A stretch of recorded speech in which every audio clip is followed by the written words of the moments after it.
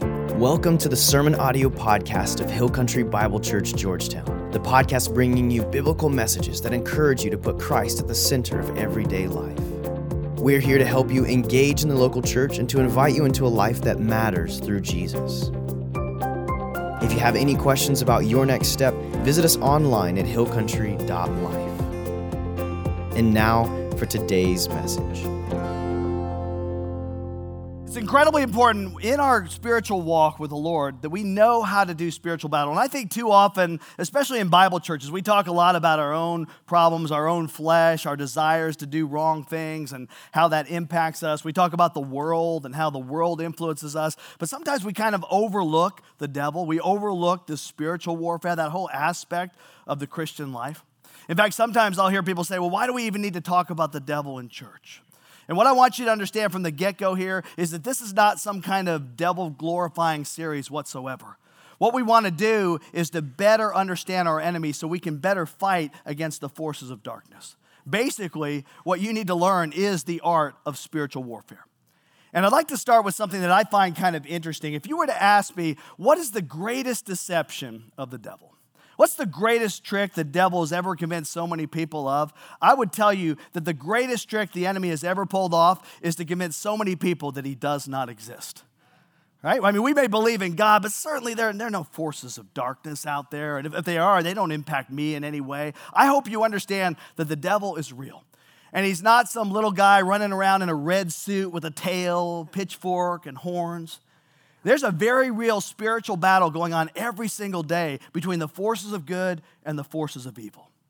Our God is the God of light. The devil is the little g God of darkness. Our God is truth. The devil is the father of all lies. Jesus came that we may have life, even life more abundantly. The devil came to steal, kill, and destroy. The Bible actually teaches us that our battle is not against flesh and blood. In other words, you're not in a battle with your mother-in-law, even though it may seem that way, okay? It's not it. Your battle's not with your boss who drives you crazy. Our battle is against flesh and blood, not. It's not against that. We think it is. Our battle is not against flesh and blood, but against what? The powers, the principalities of this dark world. And so we're going to dive into this topic and learn how to do spiritual battle, how to fight the evil one. And let me start by giving you a little backstory about these forces of darkness, these forces of evil. A lot of people don't realize it, but before the foundation of the world, God created archangels.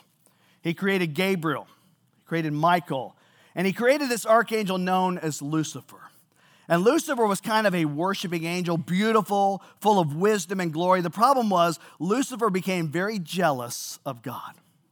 God was getting the glory, and Lucifer, he wanted that glory. And so he fell into pride and essentially pitted himself against God because God says, I will not share my glory with anyone else. So when Lucifer wanted the attention, he got cast down from heaven. The Bible tells us that Lucifer took 1/3 of the angels with him. Those are known as the demons that we still do battle with today.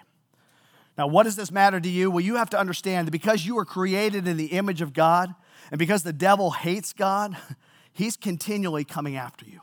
It's not if he attacks, he's attacking right now. And this series is designed to help you in the art of spiritual warfare. And I believe with all my heart that the devil will try to keep you from hearing this. Now you watch, next week there'll be something that'll come up to distract you. Even more so, I believe the devil will try to keep you from living this. That's why it's so important that we don't just hear God's word, but we live it every single day. I love what C.S. Lewis had to say. This is what C.S. Lewis said.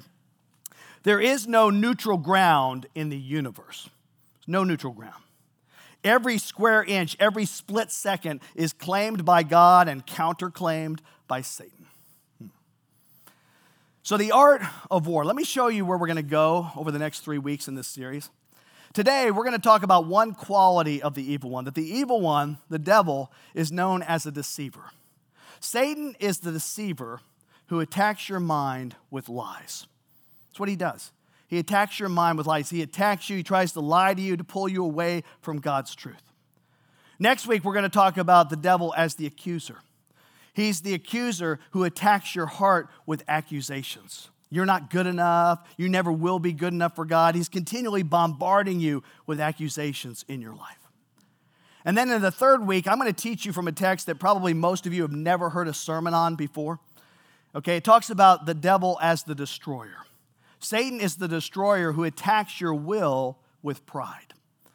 He's the deceiver who attacks your mind with lies. He's the accuser who attacks your heart with accusations. And he's the destroyer who attacks your will with pride. So let's start with the deceiver. This is what Jesus says about Satan in John 8:44. Listen up. He, the devil, was a murderer from the beginning, not holding to the truth. For there is how much truth in him? No truth in him. When he lies, he speaks his native language, for he is a liar and the father of lies. Anytime he speaks, he's lying. Someone said, how do you know if the devil's lying? You know the devil's lying if, in the words of Meghan Trainor, his lips are moving, right?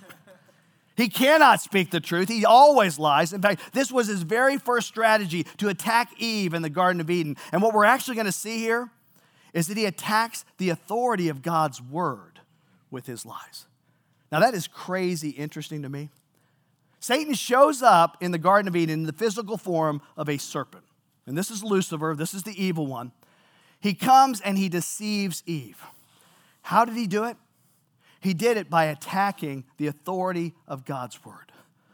Now think about this. There are so many different ways that the serpent could have tried to pull Eve away from God. I mean, he could have tried to prey on her insecurity, right? He could have said, and this is my snake, okay? This is the best I can do, so just work with me on this, all right? Been practicing all week. You should have seen it earlier. It's not too bad. Yeah, he could have said, hey, Eve, you know, Adam doesn't really love you. Right? He's sick and tired about hearing about your feelings all the time, blah, blah, blah. He just wants to go in his man cave, like literally, right? Yeah, and stay there forever. He liked it better when it was just him and the animals. He wants his rib back. I don't know, whatever. There's all sorts of ways Satan could have tried to show up and create questions, right? All these different ways, but what did he do? He attacked the word of God. And he did it in two different ways. First of all, the deceiver questioned God's word. Questioned God's word. Genesis 3:1. He, the serpent, said to the woman, did God really say you must not eat from any tree in the garden? Right? Did God really say? Notice the deceiver did not deny that God had spoken. Instead, he simply questioned that God had spoken. This is exactly what the deceiver does today. He'll try to question, right, to plant seeds of doubt. I mean, do you really believe that the Bible is a book from God? Surely you're smarter than that. I mean, you're not so naive as to believe that there was a creator who just spoke things into existence. Surely you're intellectual enough to know that everything kind of went boom and was created out of nothing, just something just went boom and it all came together, right? I mean, you're not so naive as to believe that there was this all-powerful creator, God. Not you, not for today. I mean, maybe hundreds of years ago, thousands of years ago. We've evolved past all that. And besides, if there really is a God and if he really loves you, he'll let you do whatever you want. He didn't tell you not to. He didn't say that to you. See, the deceiver gets you to question God's word. He questions God's word to get you to question God's word. And evidently, Eve started to question God's word from the get-go. Let me show you why I believe this to be true. It's because God told Eve that she could eat freely. Say that word freely with me. Freely. Okay, say it again. Freely. Now check this out. God said, you may freely eat the fruit of every tree in the garden. Eat that, eat that, eat that, just not from the tree of the knowledge of good and evil. Eat freely from everything else, just not that one. I love you, you're blessed, there's freedom, just not that one. But then when Eve started to dialogue with the devil, she left out one key word. See if you can notice what she left out. The woman said to the serpent, we may eat fruit from the trees in the garden. What word did she leave out? She left out freely, didn't she? Implying perhaps that God was holding out on her. Oh, there's more. And not only that which God says no to is probably that which is going to bring me the greatest fulfillment, the greatest satisfaction. The moment Eve started to question the goodness of God, it was easier to disobey the will of God. In fact, you can write that down. When you start to question the goodness of God, it's easier to disobey the will of God. The moment Satan started to question God's word, Eve started to wonder, is God really good? The deceiver questioned God's word. Second thing the deceiver did is the deceiver twisted God's word. He twisted God's word. Eve says, we can eat from any tree except that one or we're going to die. And then the serpent says in verses 4 and 5, you will not certainly die, the serpent said to the woman. For God knows that when you eat from it, your eyes will be open and you will be like God, knowing good and evil. Did you catch that? You will be like God. Did you know that that's exactly what Lucifer wanted? To be just like God. And what's interesting to me in the way he twists the word is that Eve was already created in the image of God. She was already a reflection of the very heart of God. And yet the serpent comes along, the deceiver comes along, and he twists. Did God really say that you could be like God? It's exactly what the deceiver does today over and over again. He twists the word. Oh, God is love. Yeah, that's true. But then he twists it. God is love, so he'll understand. Right? Just do whatever you want. Besides, the scripture says, thou shalt not judge. Nobody can judge you for what you're doing. It's your life. You can do whatever you want with your life. He'll forgive you anyway. He wants you to be happy. Do whatever makes you happy. He attacks the authority of God's word. And here's what I really, really, really hope you'll get. People, hear me on this. You are under attack. You're under attack. The evil one is coming after your family. He's coming after your finances, perhaps coming after your health, maybe coming after your children. You are under attack. You're under attack. And let me just say this. If someone breaks into my house and comes after my family, what do you think I'm going to do? I mean, when my kids were little, I had a plan. I had thought through this. I have seen all the Taken films, right? They're my favorite. Liam Neeson, man, he is the man, okay? I had a plan. If somebody comes into my house, come after my family, I'll tell you what I'm not going to do. I'm not going to sit in my bedroom and go, oh, I hope he doesn't go down the kids' hallway. Oh, Wendy, quick, do something, right? No. In a flash, I'm going to be transformed into some combination of Liam Neeson, Rambo, Jackie Chan, Jason Bourne, and Popeye the Sailor Man or something, right? Right? Work with me on this. I'll fight to the finish because I eat my, yeah, okay. Can't even finish that. I'm not kidding, man. I'll take a lamp and turn it into a martial arts weapon, right? I may look goofy in my boxers, but you'll see fierce like you've never seen fierce before. I'm saying, you come after, you better have 10 men and automatic weapons because I will fight you to the death. Right? You hurt me, you take me out, you kill me. I'm your worst horror movie. I'm coming back from the dead to fight you. Say, Jesus, I'm going back for round 2. Pearly gates look great, but send me back. You ain't touching my family. Well, every now and then, we got to wake up, people.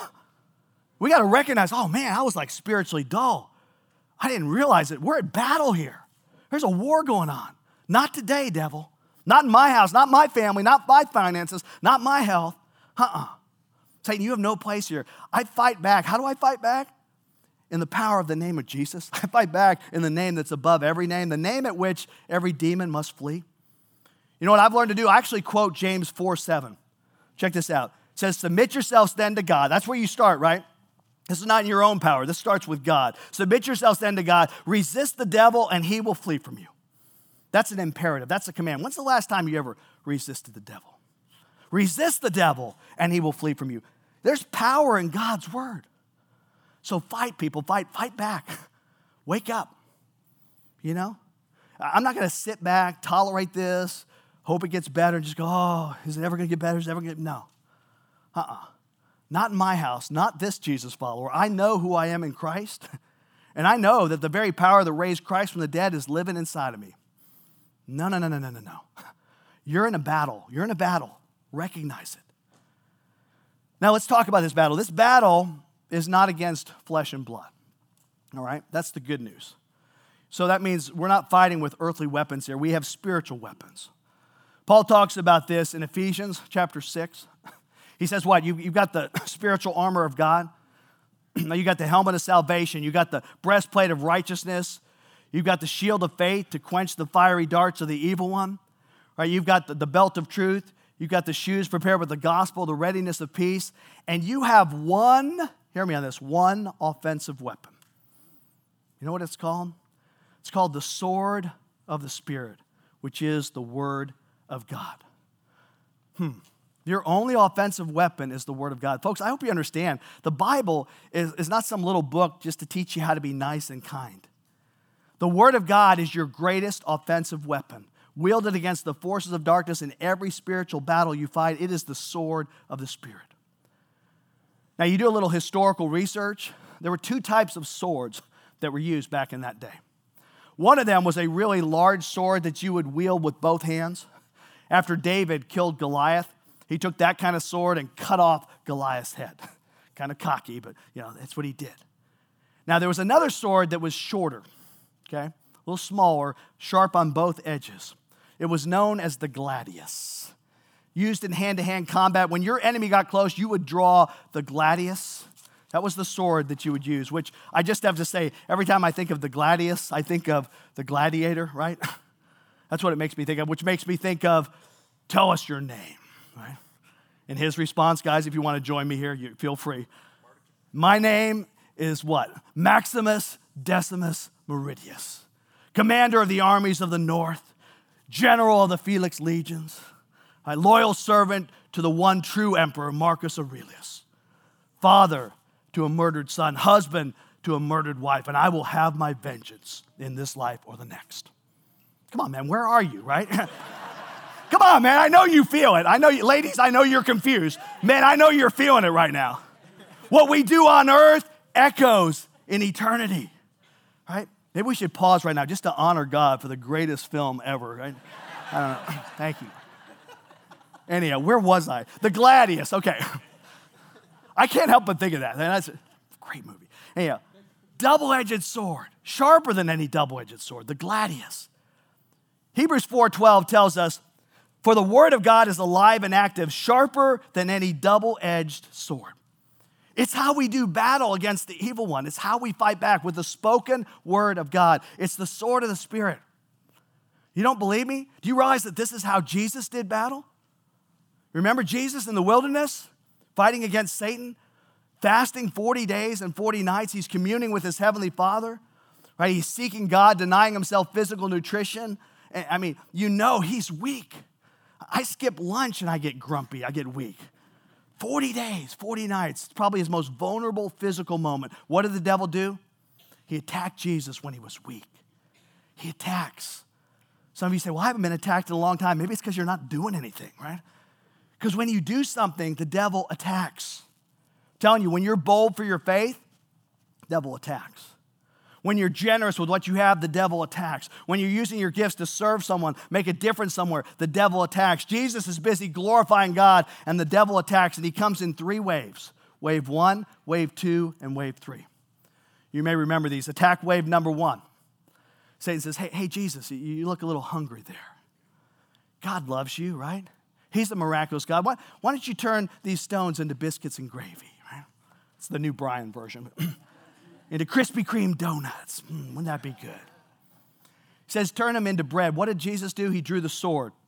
He said, it is written, man shall not live on bread alone, but on every word that comes from the mouth of God. Attack wave number 2 comes. Satan says, hey, Jesus, why don't you throw yourself off this cliff here? This cliff, because Scripture says, and he twists it a bit, God will send his angels to come and rescue you.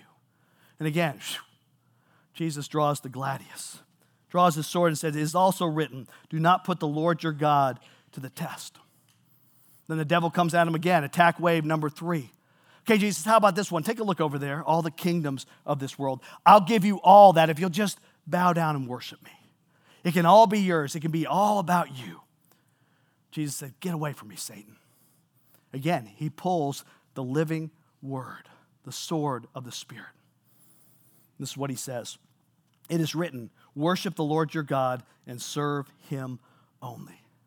And the devil fled, and the angels of God came and ministered to him. It's the sword of the Spirit. David says this in Psalm 119, I have hidden your word in my heart that I might not sin against you. In other words, your word is a part of me. It dwells inside of me. Now you need to ask the question, how do you get the word hidden in your heart? Folks, you got to read the word. You got to think about the word. You've got to meditate on the word. You got to memorize the word. And if I can just be really honest, the problem for so many Christians is they don't even know where their sword is.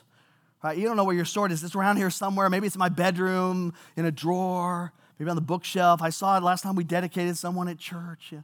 It's around here somewhere. Or maybe it's actually on your mobile device, which is really cool. If it's not, it probably should be. But I talk to so many Christians, and you know where your Instagram is, right? You know where your news app is, your sports app, whatever, Snapchat. Where's the Bible? It's in there somewhere. It's in some folder. You don't know where your sword is. You don't know where your only offensive weapon is. And it goes beyond that. Listen to me here. Before the word can come out of your mouth, it has to be hidden in your heart. It has to be hidden in your heart. So what should we do? Well, on the first day of the week, we gather here as a church to worship God. With the first of every financial increase, we should worship God through giving. And at the first of every day, let me just encourage you.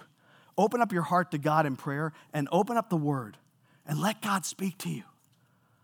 So what does the word do? Oh, wow. Let me tell you what the word does. The word of God, first of all, it convicts us when we go astray. The word of God directs us into God's will. The word of God comforts us when we're hurting.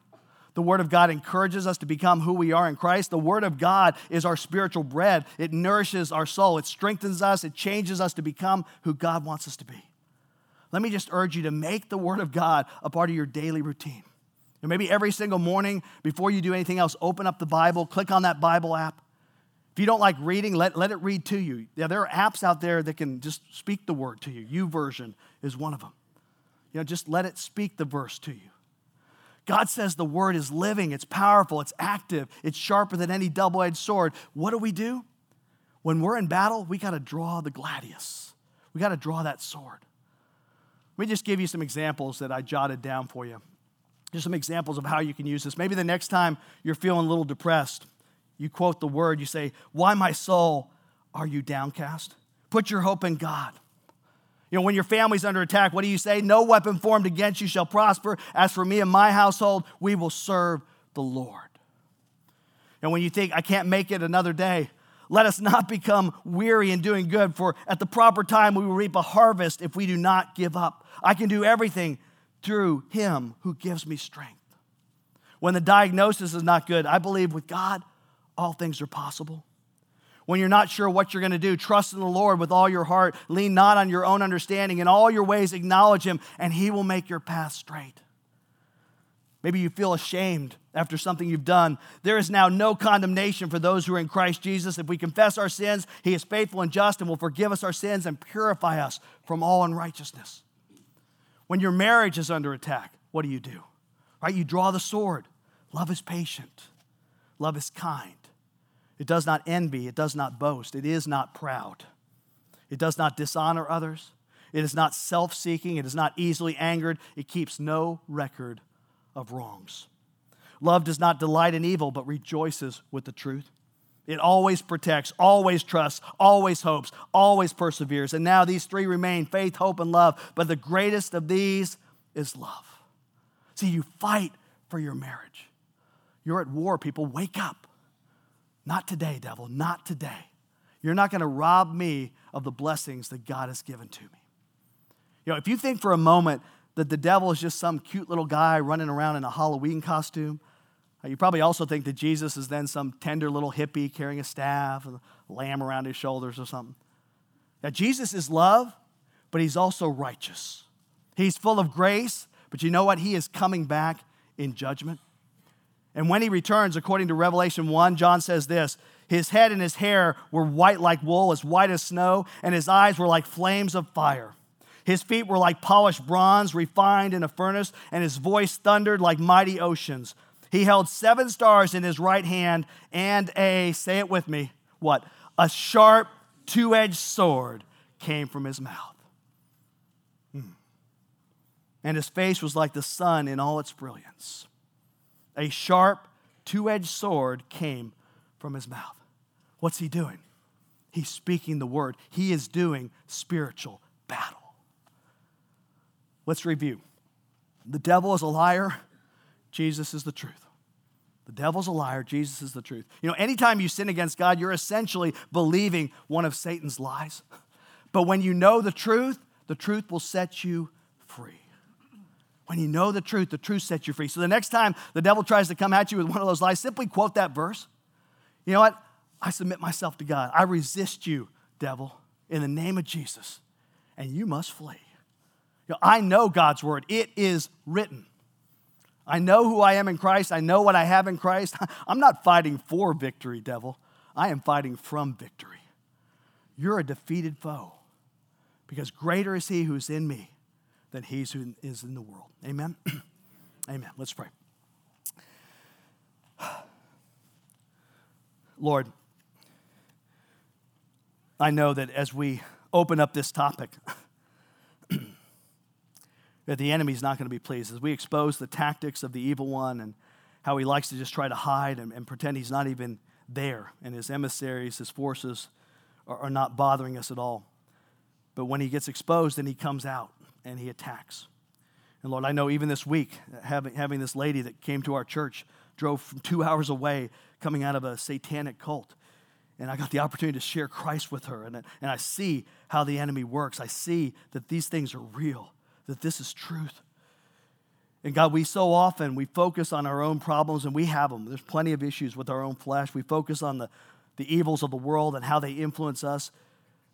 But sometimes we forget that there's an enemy who is energizing all that. He is the father of all lies. So God, I pray that this week especially, we would be mindful of the fact that the deceiver has come to lie to us. And God, I pray that we would learn to resist, to use the sword, the word of God. In those moments when maybe these lies are floating through our head, we can say, God, I submit to you. I resist the devil, knowing he must flee. And God, I pray that in every situation, we would learn to use the truth, to wield the sword of the Spirit, the gladius, that we would know your word so that we could counter these lies that come into our head just day in and day out. And God, we recognize that this is not some kind of power struggle, that this is not a holy water thing. It's not a physical struggle. It's a mind battle. It's what's going on in our head. It's a battle between truth and lies. And when we know the truth, and when we live in the truth, and when we trust the truth, then we find freedom. But when we buy into these lies, the enemy gets a stronghold in our life. He gets the ability to fool us, to deceive us, and it causes us to go down the wrong path that we don't need to be going down. So God, speak to my brothers and sisters, speak to myself as we go through each and every day. I pray that we would do every moment with you and lean on you, and that we would know your word, that we would recognize that the Bible is our offensive weapon, and we would use it appropriately. It's in Jesus' name we pray.